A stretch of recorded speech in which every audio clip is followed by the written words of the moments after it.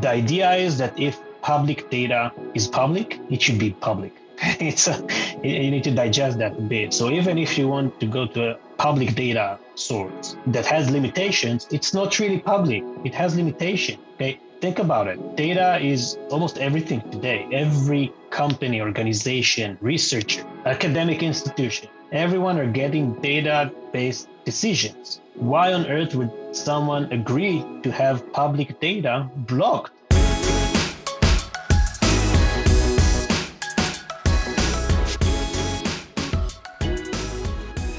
What's up, everybody? Welcome to the Artists of Data Science podcast, the only self-development podcast for data scientists. You're going to learn from and be inspired by the people, ideas, and conversations that'll encourage creativity and innovation in yourself so that you can do the same for others. I also host open office hours. You can register to attend by going to bit.ly/ADSOH.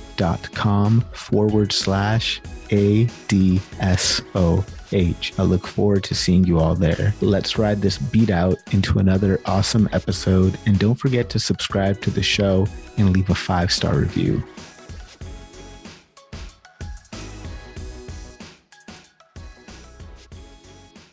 Our guest today is a tech-savvy entrepreneur and technologist who believes that data should be like water, always transparent and available to all. He's an official member of the Forbes Technology Council and a prolific writer on all things related to data and emerging technologies. He's passionately focused on online data, multiple uses of data to address business challenges, as well as ethical data collection and ad verification. He's the CEO of Bright Data, a leading publicly available web data platform that enables organizations of all sizes to access data on the internet with complete transparency. Since becoming the CEO, he's been continually working on expanding the company's market base, maintaining the openness, transparency, and integrity of the online ecosystem. Today, he's here to share some revealing details on how you can make the most of publicly available data on the web for your projects, companies, and businesses. So please help me in welcoming our guest today, a man who is leading the mission to shine a bright light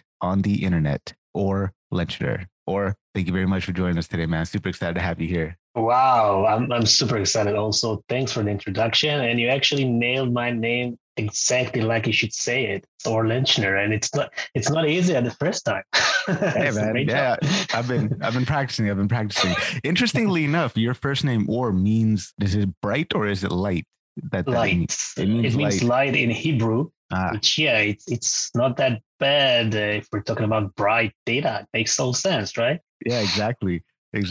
So some of the things that I was doing some research on you and I came across this article, and I think that, if we start off with that, I think my audience will really be able to relate to this, because a lot of us can relate to going through struggles on our journey, but not necessarily having it reflected on our LinkedIn profile, right? Just everything looks like a clean linear line. We just got from point A to point B just straightforwardly, right? That would be boring. Yeah, that would be very, very boring. But you've had an interesting journey on your path to becoming CEO at Bright Data. So talk to us about some of the waves you had to surf on the ride to here. Nice. I like that analogy. So a surfer, that's what I like to do when I'm not surfing the web. So sure, I started by building my own small companies and small products. I'm a product guy. That's essentially what I like to do. That's what I always want to do more, but I don't have enough time. And this is how I started building my own products. It sometimes was a physical product for myself, because I just wanted something that didn't exist. And sometimes it was a digital product, like a website that, again, for myself, because I wanted to have something that didn't exist. This is how I kind of started my career. So basically started building stuff. Some of them succeeded, some of them failed, but it was always the same thing. It was a passion to create something that I really needed for myself. I never actually checked if anyone else needs that. I just went and built it. And sometimes a ton of other people also used it, which was a success. For example, the first website I established locally here in Israel for finding partners for anything you need. So I looked at a time partner for doing sports together in the evening, and none of my friends wanted to. So I built a website, and soon enough, it was the largest website in Israel for finding business partners. And that was a paid section. So who would have thought? But the idea is just to start and to push forward. And this is also how eventually I became, I got to do what I'm doing today. And I really enjoy what I'm doing today for over 3 years, being the CEO of Bright Data. Yeah. I started here also as a product manager, doing what I like to do the most, almost 6 years ago. And it went well. And over 3 years ago, I became the CEO. Yeah, I like that entrepreneurial type of spirit where it's like, okay, you need something that's useful to you, so you go build it and you make it useful for yourself, and then all of a sudden, people everywhere seem to want this product. I think that's one of the or most not, amazing or maybe sometimes you're the only person in the globe that needs that, Yeah. but that's also fun. Yeah, and I mean, let's get into some of this because I remember hearing about a pretty cool product you've developed. But before we get into that, we're talking a little bit about waves. I alluded to you being a surfer, so I'm wondering, man, what's the importance that surfing has had in your life, and what has surfing taught you about being a successful entrepreneur and executive? Interesting. Actually, a lot. I mean, I'm not sure if everyone got a hobby. I'm not sure if it always correlate with the personality and like the daily job of what you're doing. I think that, at least for me, it really do correlate, and it's very, very similar. I might be a bit philosophical here, Ray, but this is how I see it. So it's very similar. So being a CEO of any company, it's a very lonely position to be in. You just have one at a company.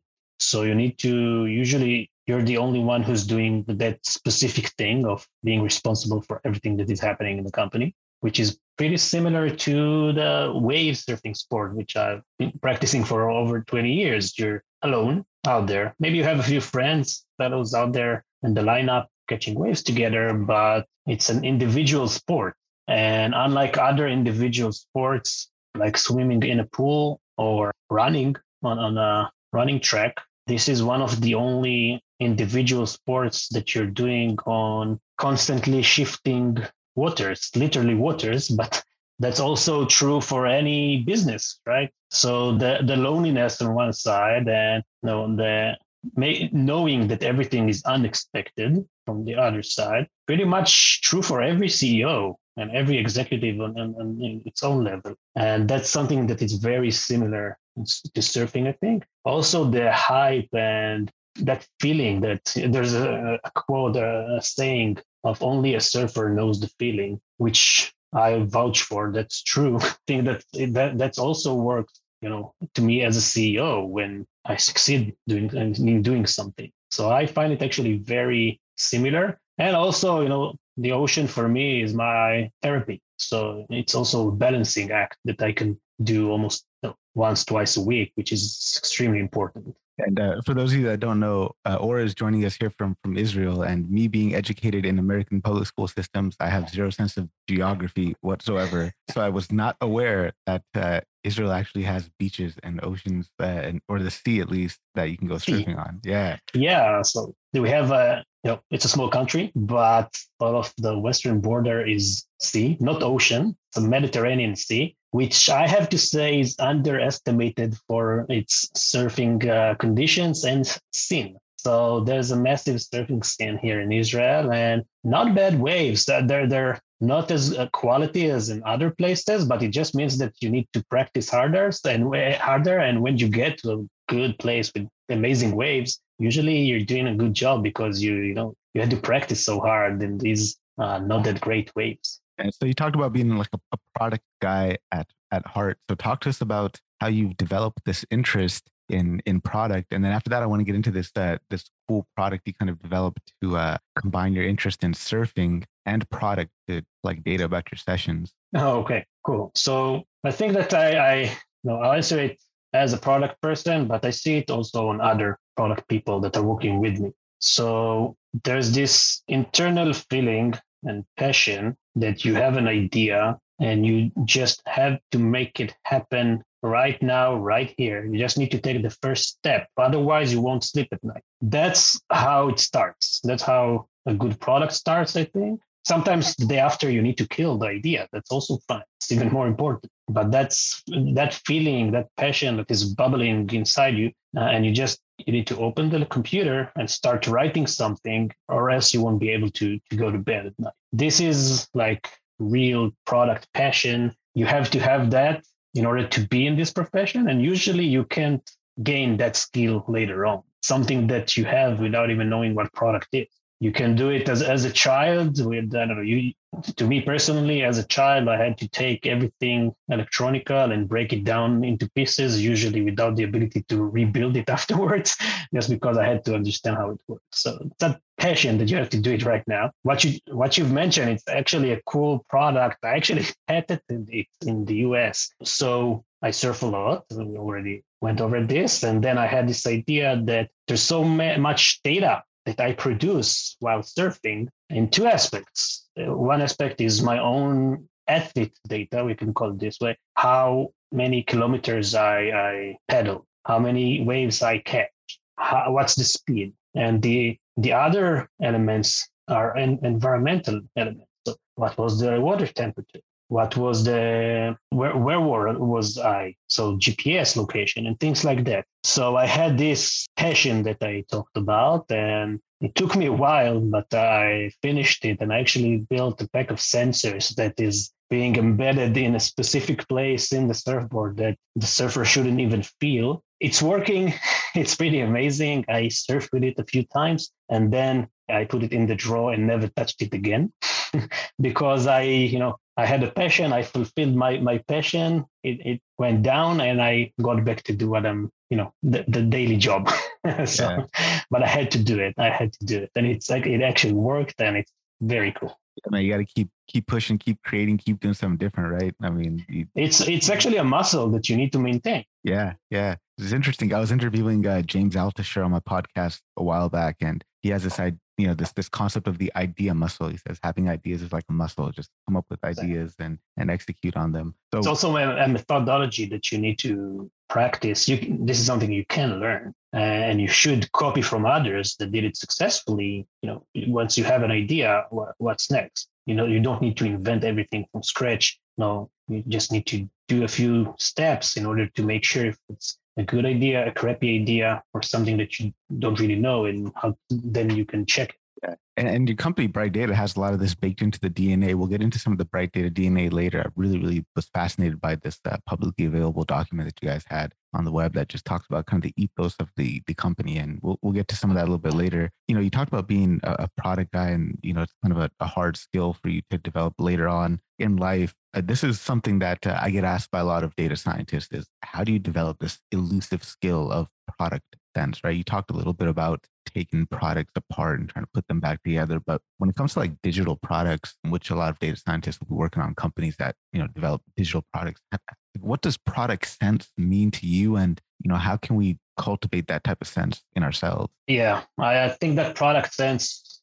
is indeed an elusive term. For me, it's first of all understanding that most probably that you'll never have it. You will never have it. It's not that I will have it and you won't have it. You won't have it because it's a methodology that you need to practice. It's not a sixth sense that it's not something that you're born with it or not. Okay? The passion for doing products, I think that you're born with it or not. But that product sense that we're talking about, this is actually a skill. This is something that you can learn. So first of all, don't be under the wrong assumption that you just have it and you're a magician. You're not. I mean, no one is. So that's the first step is to admit in the problem. So this is something that you don't have, and if you won't practice it, you won't have it. You can do an amazing job once and build this most amazing product, and then just be arrogant in the next product, and you'll completely fail.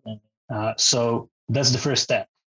Then, and I'm not saying it because the company name is Bright Data, use data. So, and you don't need to be a data scientist. Okay? Using data, it's starting with Googling something. That's a use of data. It's a very basic one, but that's a first step. It's better than guessing. And that's what I'm getting at. So don't guess. When you guess, you're biased. You're biased towards your idea. You're in love in your idea.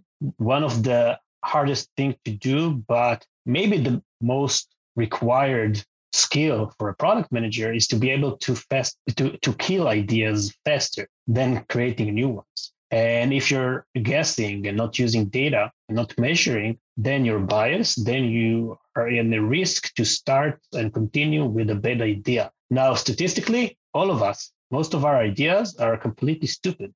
That's the reality.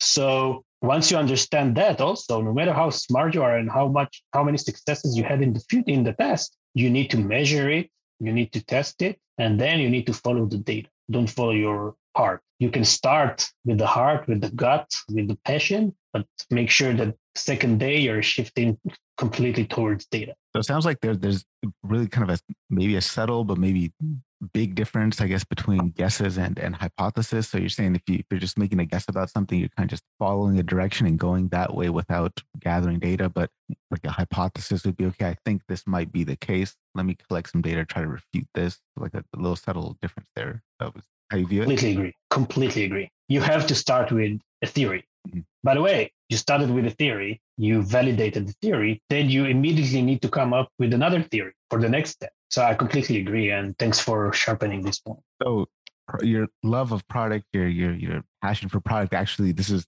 how you landed your first role at Bright Data. The legend has it that it all happened because you left a review about the product. Yeah. I mean, yes, but it wasn't just a review. It was a detailed professional specific review. I haven't said that I never went to university. I mean, I have. I just did one semester, but then I started to build products that actually brought value and revenues. So I dropped university after the first semester. And right after that, I also started another experiment. I won't even call it a business or initiative, just an experiment that eventually brought me to this place. So it was probably 2014 or 15. I had this passion one evening. I started to use a browser extension. I looked for reviews, not from the browser store, but unbiased reviews on a third-party website, and couldn't find one. So I spent a few hours because I couldn't go to sleep because I had this passion, and just created a website that reviews browser extensions. And it went pretty nice, actually. And after a few months, I reviewed an extension named Hola VPN. And this is an Israeli company. So I also found out CEO email and sent him a detailed review as a product guy. And this is what I did. And the day after, I think we met for like 3 or 4 straight hours, talking product, talking how to build stuff, how to manage stuff. That DNA that you mentioned, talking a lot about that. We'll probably also talk about it here. And a few days after, I sold all of the other companies I had and joined the company. So the original name of Bright Data, it all started from that extension under the name Hola VPN. So I started as a product manager in this back then small company that I really, really felt connected to their character of how to build stuff with actual value. Fast forward, today we're Bright Data, 300 plus employees, very successful and so on. So let's get into Bright Data, learn a little bit more about kind of what the company does. So, the data from that we're talking about collecting from a surfboard, example of private data that, my activity trackers, that private data, but your company specializes in making publicly available data accessible to companies. So it's kind of a basic question here, but how do you define publicly available data? Yeah, that's a great question. It's so basic, but so complicated to understand sometimes. So we really worked hard on making sure that it's easy to understand. So I'll just answer that and then I'll explain what we're doing. So if you can, as an individual, right, as our brief, just open your browser. And we're talking only about the internet. Open the browser, type any URL you want to type in the URL section. Click enter and see a content on that web page. That's public data. Okay. So if you as an individual can see it, it means that it's public. If you need, for example, to log in to a platform, that's debatable. That's probably not public. If it's a URL but that represents an API command, that's probably not public. Okay. So we're talking about the internet. The World Wide Web is probably the biggest database in the history of mankind. Today, it has around 50 zettabytes. That's 50 with 21 zeros after the number. In less than 4 years then from now, 2025, it's going to be above 200 zettabytes. So 221 zeros. You can't even imagine the size of right? So it's just growing, growing, growing. A huge portion of it is public information. Okay. So yeah, this number, a huge number also includes your personal data that you talked about, your WhatsApp messages, your emails. I'm not talking about that. That's not related to what we're doing. But just think about the huge amount of data that is completely public and out there. And this is the industry in the areas that Bright Data is working on. If it's okay, I think that it makes sense that I also explain briefly what we're doing. Yeah, please. So basically, we're building products that allow our customers to collect the public data from the web. Okay, easy as that. Now, someone who's not from the industry would ask, but it's public data. So it's public, it's there. Why do you need tools to collect? And the short answer that although it's called public data and you can see it within your own eyes, it's actually not public, because if you try to automate this viewing of data and taking a machine, a computer to see this data and to collect it, then it's becoming harder because you're actively being blocked, even though it's public data. For example, talking about prices of product, why someone would block that? But that's the case. Just a very short analogy from the physical world, better understand that. What's the problem that we're solving?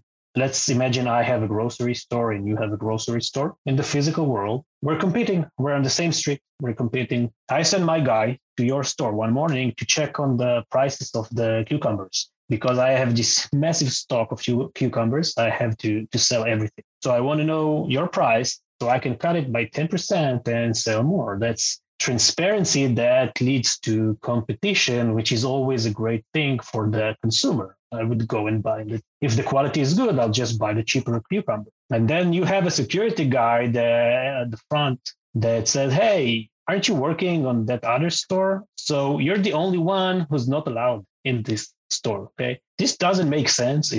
I even argue that it's illegal in some places to stop someone from entering a store.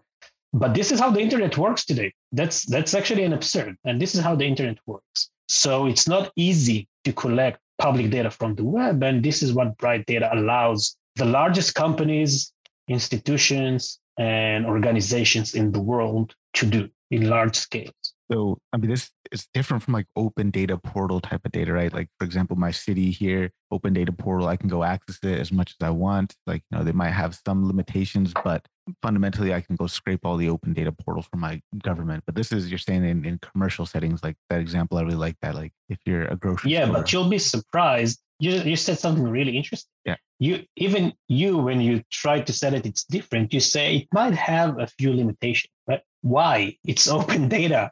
It should be limitless. So that's actually not a different case. It's just a different use case. Okay. So the idea is that if public data is public, it should be public.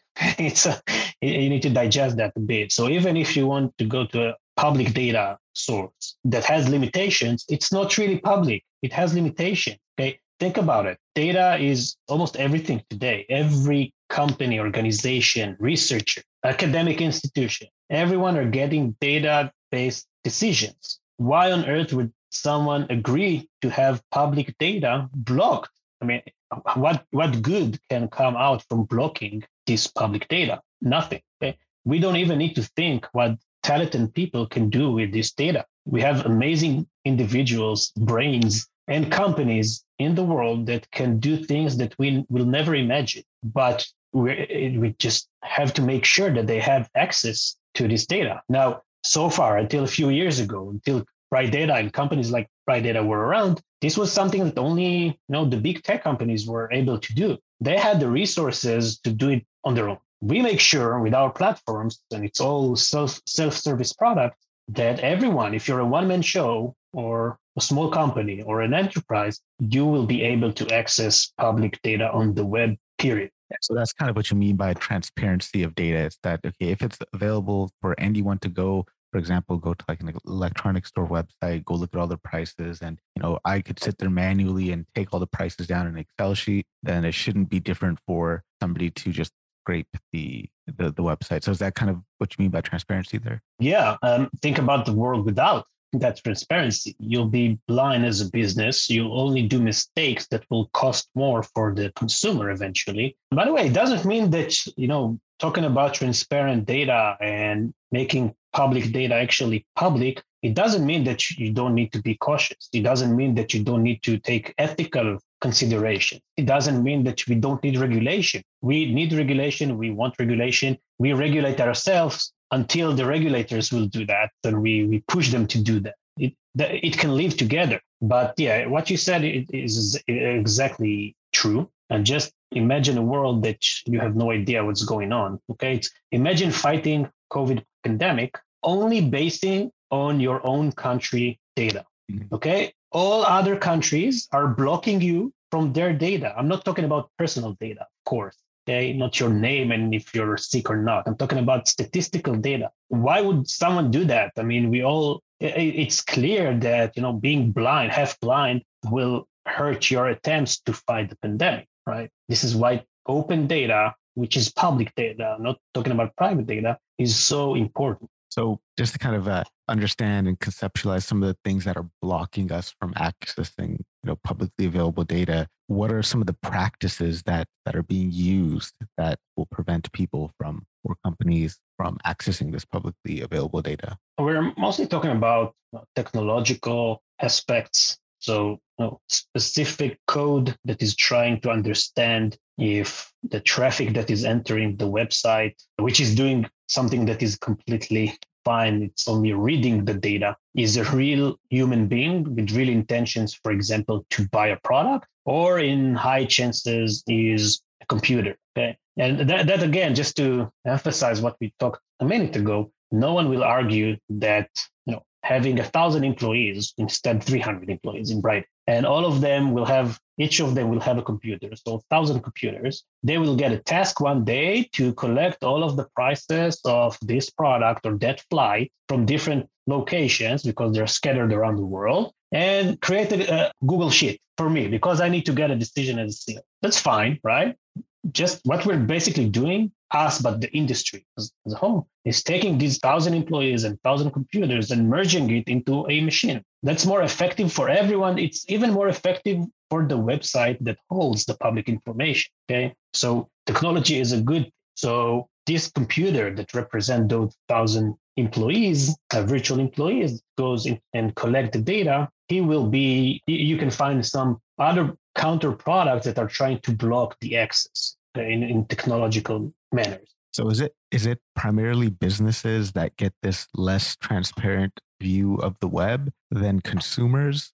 Is it like a unique challenge that the business faces? And I guess, what are some ways that Bright Data helps to overcome this? I know you touched on a little bit of that just right now, but kind of as a follow-up there. You know what? I wish it was only a commercial thing, but it actually hurts non-commercial bodies from creating incredible positive value to the world. We recently, not that recently, actually, a few months ago, we initiated a separate organization called the Bright Initiative. This organization simply utilizes web data for good to create a positive impact on the world, whether it's through research or helping NGOs and nonprofits. It started off when we wanted to help researchers, with fighting the pandemic. I just gave that example. And it just expanded beyond our expectations. So the researchers that wanted to get data that can support their efforts to fight this pandemic were blocked as if they are a commercial body. Today, this organization fosters over, I think, above 120 organizations and more than 85 academic institutions, such as Princeton University, Northeastern University, Virginia Tech, Oxford University, and more. So it's not a problem that only the commercial industry, quote unquote, enjoys from. It's a problem for everyone, and it's a real actual problem that we help to solve. We have so many researchers that did so many amazing things that wouldn't be able to do it without us. So just one example, if I may, that I will never forget. HTI Labs is an organization focused on fighting sex trafficking. Okay, they use web data to reach online ads that provide an indication that there might be involvement of sex trafficking, and then they do their job and they're able to find out these potential cases and inform the authorities. Now, these guys saved lives.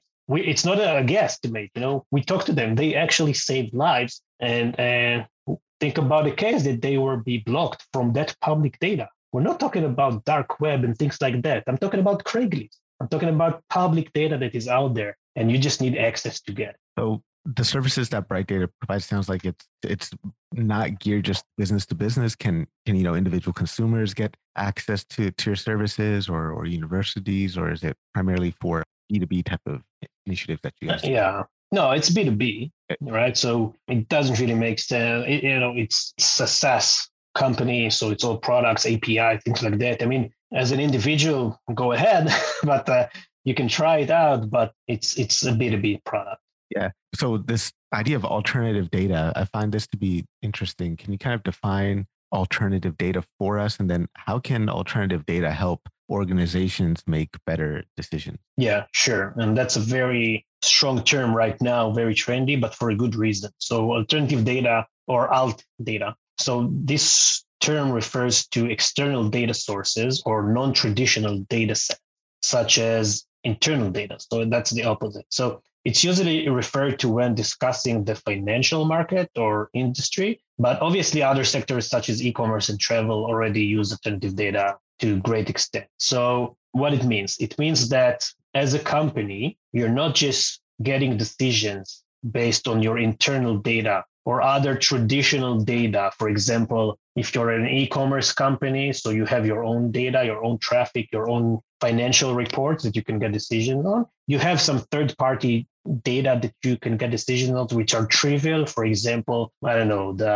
the changes in the United States GDP. So things that can affect on your decision making. That's like traditional, let's call it traditional data. Alternative data is basically everything that doesn't fall under this category. So we recently conducted a survey looking at the use of alt data across the financial sector in the US and UK, and found out that nearly a quarter of financial services who work for organizations, professionals who work organizations that collect alt data, use it to support their work on a daily basis. I think that one very, very interesting specific use case that I can share, I think that it will help the viewers and listeners to better understand what it means. So one of our customers is a hedge fund coming from the New York funds sector. And they were eager to understand if they should invest or not in a chemical company. Okay? So they did everything that they had to do. So they checked that chemical company financials. They checked other competitors to understand what's going on in the market. That's the traditional things that you should check. But what they did with us, for example, is through our tools, they collected all of the prices of the bleach, okay, that you clean the floors with in North America over a period of time, because these bleaches contain some of the chemicals of that company. And then they realized the trend, okay? That's like a very, very good example of what alternative data means. Got it? That's really fascinating. I find that to be like really creative ways to use data. And the beauty is that's like the tip of the iceberg. But the beauty is that, first of all, we never able to think that this data will serve a hedge fund, right? The prices of bleach. But what's even more nice is that the same data, prices of bleach, can serve another company for a completely different reason, use case, which again, I can't even think of, but maybe someone will be able to use this alternative data for a completely different decision-making process. There's people come to you and they want to use like the alternative data for some like sketchy or shady things that you're kind of like iffy about. Like, how do you guys handle situations like that? Great question.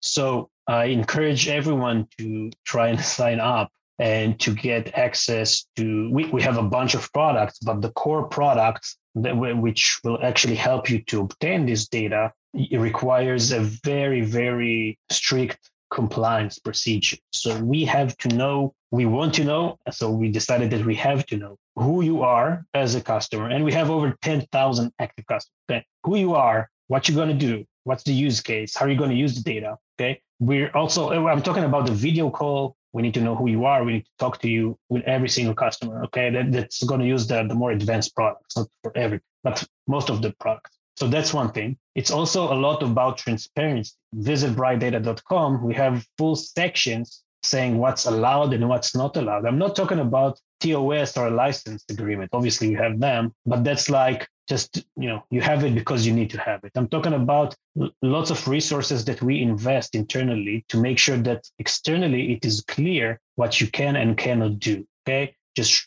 before you becoming a customer, you should know that. And we'll make sure that you will know that. And you won't be able to do these things with us. We measure, I think the number is 500 billion metrics in real time, every single moment. A huge portion of them is what we call compliance metric. Okay, to make sure it's not just that you pass the know your customer process and we trust you. We also make sure that you're doing what you said you're going to do. By the way, you can, if you're a customer, maybe you created a bug in the code and then you're doing something that you shouldn't. It can also happen. It doesn't mean that you're a bad guy, but we want to monitor all of these things also ourselves. So we'll be able to control what's going on our network. So that's really, like, in a nutshell, the things that we're doing. But that's a great question because that's a real problem in the industry, what you just mentioned. Yeah, I think that's awesome that you guys have that thorough kind of screening process to, before even accepting customers. We talked a little bit about the financial industry. I'm wondering, like,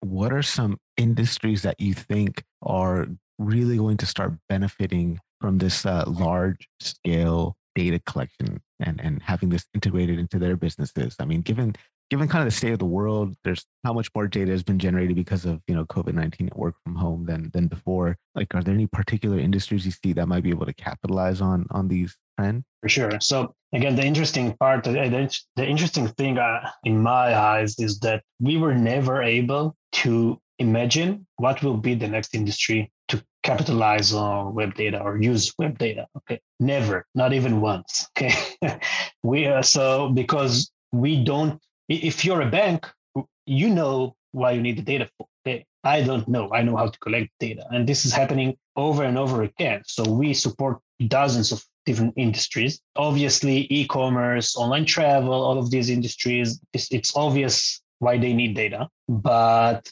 we see that everyone needs data. You don't even need to have a strong online presence. So we have some of the largest American banks as customers using us. Okay? It's not that, they weren't born into the internet. It's like 100, 200 years institutions with hundreds of thousands of employees. Yeah, today they have a dedicated IT team that needs data. Then they push it inside to different teams that needs to get decisions, to understand trends, that needs to check markets. They all need data. Okay? We have few very traditional, I would call it, government offices, like economic office of a European country, that understood that the citizens know more.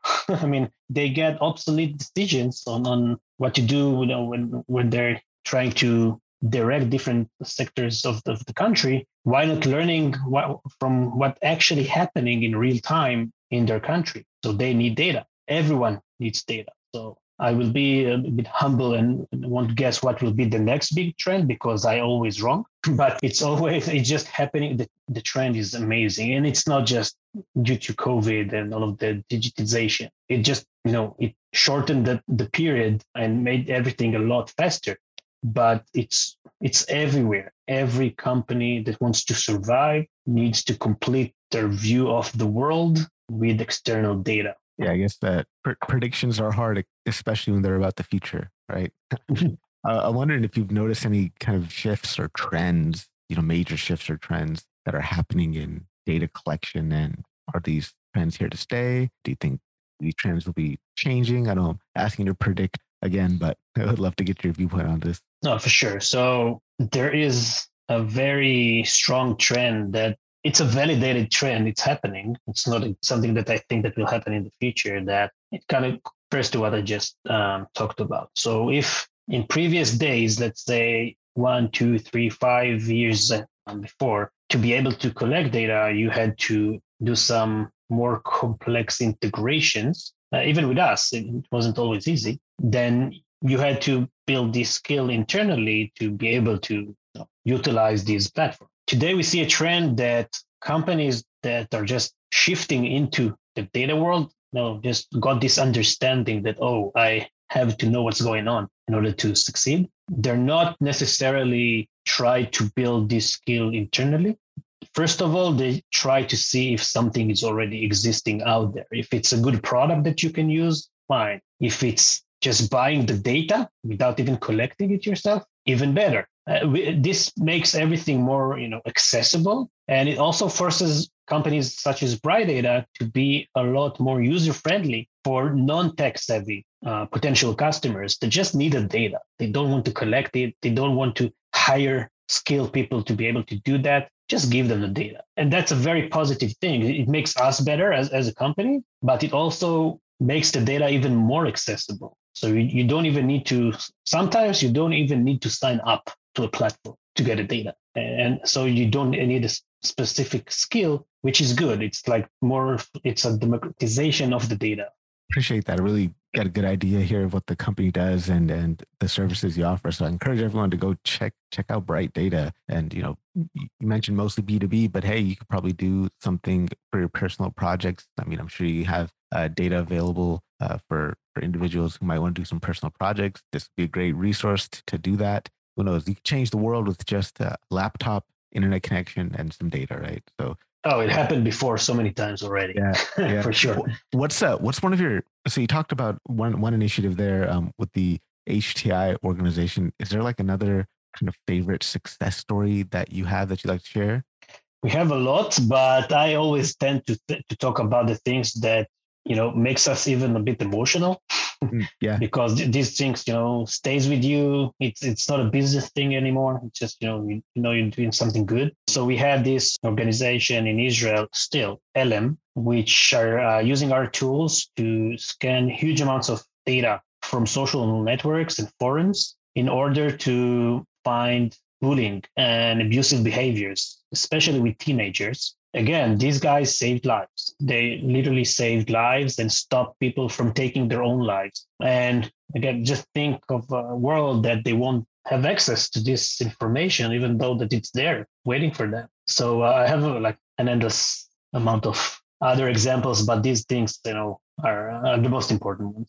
Yeah, man, that's super, super powerful. Let's talk a little bit more about the Bright Data DNA. I thought, I took a look at it and I was like, this looks like a pretty awesome place to work. I'm wondering, are you guys currently hiring? And if so, what kind of roles or, if people who are tuning in on LinkedIn or YouTube or listening on the podcast, if they're interested to learn more about the company, where can they go apply for these open roles? Sure. So first of all, I encourage everyone to read the Bright Data DNA. It's brightdata.com/DNA. It was public since we started it, and you can find in many companies their company culture, and this is basically what it is. But you've seen it. It's so detailed because we're true believers in processes and data. So if we find out that we did something great, or if we find out that we did something very, very bad, we make sure to document it. So it won't be specific. Don't build this product. It will be something more of a process. The way that you need to build such product is by doing 1, 2, 3, 4, 5, so on. Make sure you don't do this and that. Now it's an extremely detailed and long document. It's a breathing document. So a major part of it is to, make sure that you are always aware that maybe you're completely wrong. Under this assumption, this document is being changed all the time because we're wrong sometimes and we need to change that. We're trying to be as obsessed as possible with this DNA because it's working really well for us. And when you're growing so fast, like we're growing, in the number of employees globally, then you don't want a few companies inside the company. You want everyone to be the same. And it's fine if they can't. It's probably not the best fit for them. So at least they can read this document before they're joining and to be honest with themselves and, say, yeah, I love it, or not really what I was looking for. So that's also important. We're growing all the time. We're hiring all the time, engineers, product managers, salespeople. We're completely agnostic to where you are located, regardless of COVID. This is how we always acted. So we have people all around the world. The main office is here in Israel. We have another HQ in New York, but we literally have people scattered all around the world. I mean, we love it. It's essential, and also this is just how it turned up to be. So if you want to join, please ping us over LinkedIn, and we have some tests, some interviews. We really don't care where you are. I think that's awesome, guys. If you're, for everybody listening and watching, go check out the Bright Data DNA. We're going to dig into a couple of them right now because I found it to be so cool. I feel like the audience can greatly benefit from the way you guys think over there. The first thing I want to talk about is the importance of learning by doing. Talk to us about why this is an important part of Bright Data DNA. It gets back to what I said a few minutes ago, that all of us, most of our ideas are just wrong. Most of our theories are just wrong. That's, you have, I don't know, a few ideas every day. Most of them are just bad. That's the reality. So we can spend like a bunch of time, a week, I don't know, on this new amazing idea that we think we have, and do market research and talk to people and read and plan and design and do all of these things just to release the product after actually a week is fast. We can invest a year, which is a lot in doing that. Release the product to find out that the most fundamental basic truth that most of our ideas are stupid was again true. And we just spent a year on developing it. A better way to do that, and we always try to do it. It's hard. I'm not saying it's always happening, but we strive to do that. Is to just go with the most basic theory, release it as fast as you can, even like the same day if possible. And we release tens, if not hundreds, of new versions to all of our products every single day. So and then the data again will show you if the idea was good or bad. So this is learning by doing, okay? And it's even true for a new employee. Okay, so you got this new position in the company you just joined, or you've shifted from one position to another position. You can spend days with your colleagues and ask questions and read. And it's okay to do that also, but you have to start working. We like to take the person and throw it to the deepest water. We'll be patient, with mistakes. It's completely fine. Just make sure to improve every day. But you will always learn better, faster. And the end result of the product that you've built, or the code that you've written, or the sales code that you've done will be better if you just start. 100% agree, man. You can always learn better by doing on the job. Absolutely. Two other pieces I want to touch on. The first one was just this framework for prioritizing tasks. I thought that was super awesome. And I think that like anybody listening, watching, you check out this framework that Or's going to talk to us about in more detail. But I thought this was absolutely phenomenal. Yeah. So that's something that you just need to keep open on a tab when you're working for a few days, because it's not intuitive, but then you see it's magic. It's just magic. So all of us knows the feeling that, oh my God, just another day has passed and I did the important things. I'm just, just chasing bugs and doing things that are just happening, urgent things. And it can be frustrating. The way that we're trying to prioritize tasks, and this is mostly true, I think, in the daily routine for product managers and engineers, but not necessarily. It can work for everyone, is to just start with the quick ones first. Okay. If it's under 10 minutes, do it now, even if the priority is low. Clean your table so you can work on the bigger things. If you have a bigger thing, break it down into smaller things. And then there you go. You just find out two additional smaller tasks to do. And then it's something you need to practice. In the DNA, we actually have real examples of how to practice that. It's working. It's easy to stop doing it after a while because, life, just being stuck to other places, but it's working, and we need to remind ourselves that it's working and we are able to move faster this way. It's also very helpful to do that specifically in Bright Data, which is a company with 0 meetings. That's another thing that you can find in the DNA. We don't have meetings in the company. Never, ever. Not in the past, not in the future. So then you can actually clear some time to do the actual tasks that you need to be doing. And then everyone are moving faster. But, to make sure that it's work, you actually need to hire the right people that can fill good with this DMA, with this working method. It's not for everyone. For us, it's working great. Yeah, and I've dropped a link to it right there in the LinkedIn comments for you guys to check out. I'll also put it right there in the show notes for you guys listening on the audience.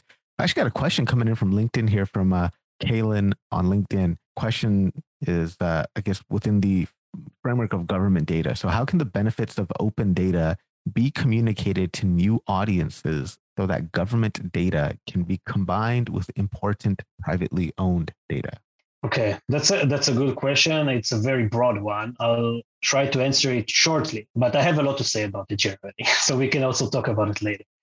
Usually, and this is from my experience of talking to relevant people in different governments. For example, the UK government, we're advising there on their NDS, National Data Strategy. So usually what I've learned is that governments has good intention. They actually want to be able to share the data that they are able to share. I'm not talking about private data, but maybe statistics and anonymized data, which is fun. In many cases, they just don't have an idea how to do it effectively. Once they realize how to do it effectively, 2 years have passed and it's not effective anymore because 2 years have passed. So it's difficult. Will always be difficult for any government to move as fast as a small commercial company, even if we're not talking about sensitive private information, even if we're talking about the prices of something. So that's a challenge. One way to solve it, but it's not happening enough, is to use experts from non-government corporations. For the example that I gave is what we're doing. We're not the only one. We're a part of a group of, I would say, a few tens of CEOs or just professionals that are helping the UK government to establish their national data strategy. So first of all, kudos for the minister and everyone for getting a decision and being able to pass that decision that they need a national data strategy, which covers private data, public data, how to collect them. All of this is covered. And, it's even more, I have even more respect to the UK government for asking for help from us, from many others, but just saying, listen, you've been doing it longer than us. You're faster. You know more about how it works. Help us.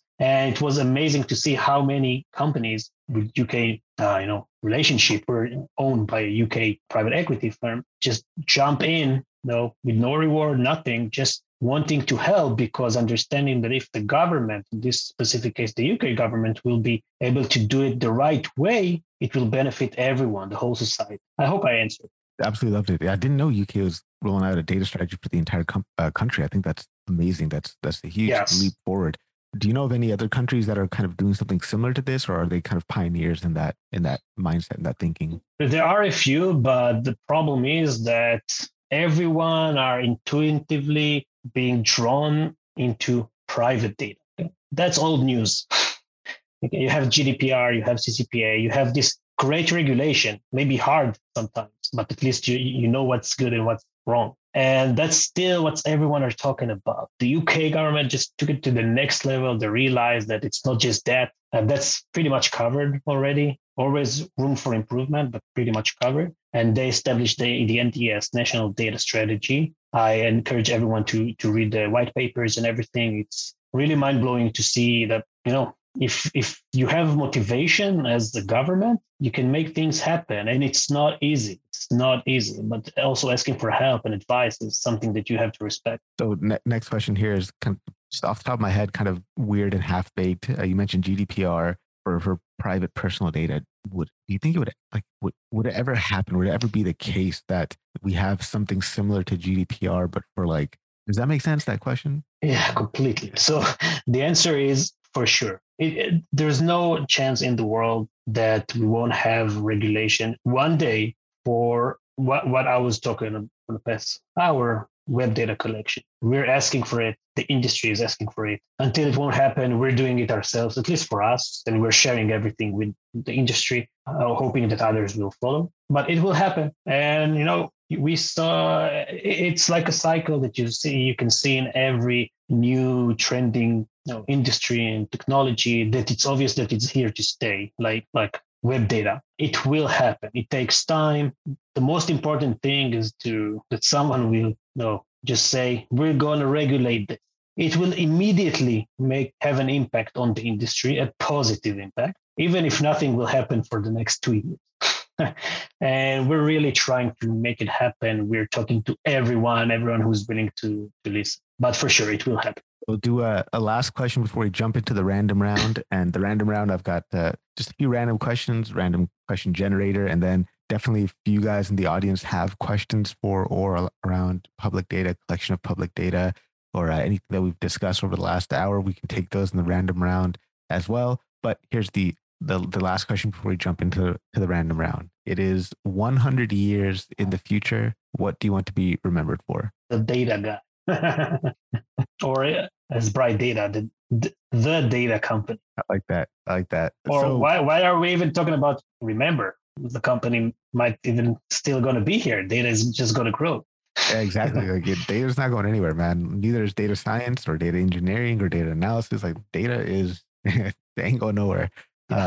It is the new water. It's everywhere and consumable by all. You can't drink oil. Like I've never tried to drink oil, but exactly. Don't try. Yeah. So first question coming out the random round here, kind of a fun one. When do you think the first video to hit 1 trillion views on YouTube will happen? And what will that video be about? Oh, wow. So let me answer what this video is going to be. About the time frame, I'm not sure, but I have 2 little ones. And I'm completely positive that the first video on YouTube that will hit, what did you say, 1 trillion views? 1 trillion, yeah. Is going to be Baby Shark. My kids are responsible probably for 2 billion of these trillion views. So I've got he's about 14, 15 months old right now, my first son, and I haven't introduced him to Baby Shark yet. I've been like deliberately staying away from Don't do it. Don't do it. So, I just mentioned it right now, and I know that I'm going to have like the next 2 days just having it stuck in my head. Yeah. So what's your favorite question to ask a candidate during a job interview and why? Great one. So actually, it's not a question. It's a request. And it's always show me the product you've been working on. It covers everything. Obviously, it covers product managers. And then usually it's becoming a very deep, intelligent discussion, which I also enjoy, but it also covers sales. So, if you've been a salesman and you want to join the company as a salesman, you still worked on a product. You didn't build it, you sold it. So you need to understand what it does, right? And you need to be able to explain it to me. And if you're an engineer, you wrote the code of the product. So we can talk a bit about the code and why you choose to write this way and that way, where you had issues. So it always starts with show me a product that you worked on. I love that because you don't need to prepare for that. If you've done the project, you've done the work, you can talk about it at great length, and you can. And it's not a tricky question. I mean, you should know your stuff, and if not, it's a great interview. I know that you don't know your stuff, but it's also positive. Yeah, exactly. So another follow-up question coming in from the audience here around that from the same person. Since there are thousands of different organizations involved in the data collection process, and most of it is manually entered, the quality and consistency of this data is poor. What are your thoughts? How can we improve this? First of all, exactly. And the quality is poor because it's manual. If you build a good machine, it will do the same amazing job over and over and over and over again. And then you'll have amazing quality. First of all, I agree. I'm happy to say that we are helping to solve the quality issue, although only in the aspect of collecting the raw data. So we can make sure that the customer organization will get validated, qualified, structured data that he can then use. There are many, many, many things that can go wrong after. So, you need to have the data science to prepare the data and just preparing it for your other platforms that needs to use it. Then you need to be able to put it in the other platform that visualize it or take the inside out of it and make sure that you even ask the right question. So there are so many things that can go wrong, but this is why the opportunity to join the data industry is even more interesting. There's so many problems to solve there. So I completely agree. And I think that we're doing a very good job in solving the data collection process, also in terms of quality and validation of the data. You see kind of, I mean, because you can never really tell what jobs the future may hold, right? But especially as we move towards this era where data is just becoming ubiquitous and it's everywhere now, do you see companies having to hire people whose primary role is about the curation and acquisition of data, like a role specific to that type of work? Yes, it's happening already. Usually, at least from what we're seeing, it's already skilled people. It's not a junior position.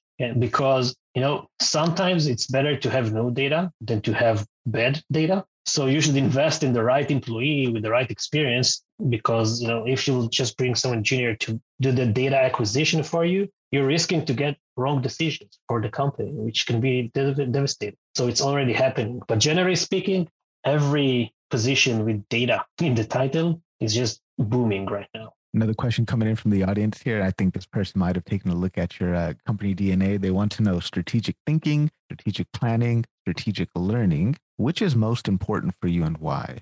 Actually, I'm not sure they've looked in the DNA, because we try to avoid strategic things for the same reason that no, we need to be a bit humble. We're not going to know, we don't know how the future is going to look like. So we are always, that part in the DNA is actually the complete opposite. It talks about moving in the smallest iterations possible. First of all, you move fast. Second is you make sure that you're always doing the right thing, because it's a lot easier to try and think what tomorrow will bring than what will happen in the next 5 years in the fintech industry and so on. So we need to do both, but we need to invest, at least here, we are investing a lot more in tomorrow, not in the next 5 years. So we're not strong in strategic planning, because this is how we think that it's better for us to work. It also makes it easier to build the right product for the same reason. I'm just trying to solve today's problems and then make it a bit better, because we're already experienced. So we can kind of guess what's going to happen in the future. But like 80% of what we're doing should solve today's problem. We want to bring the value to our customers today. Yeah, I like that a lot. Let's continue on some random round. We could take another couple of questions, or if you don't mind, if they come in through the audience. Sure. So if you guys do have questions coming in from the audience, do let us know. But we'll continue on with the random round here. One of my favorite questions to ask: how I get my library fully stocked.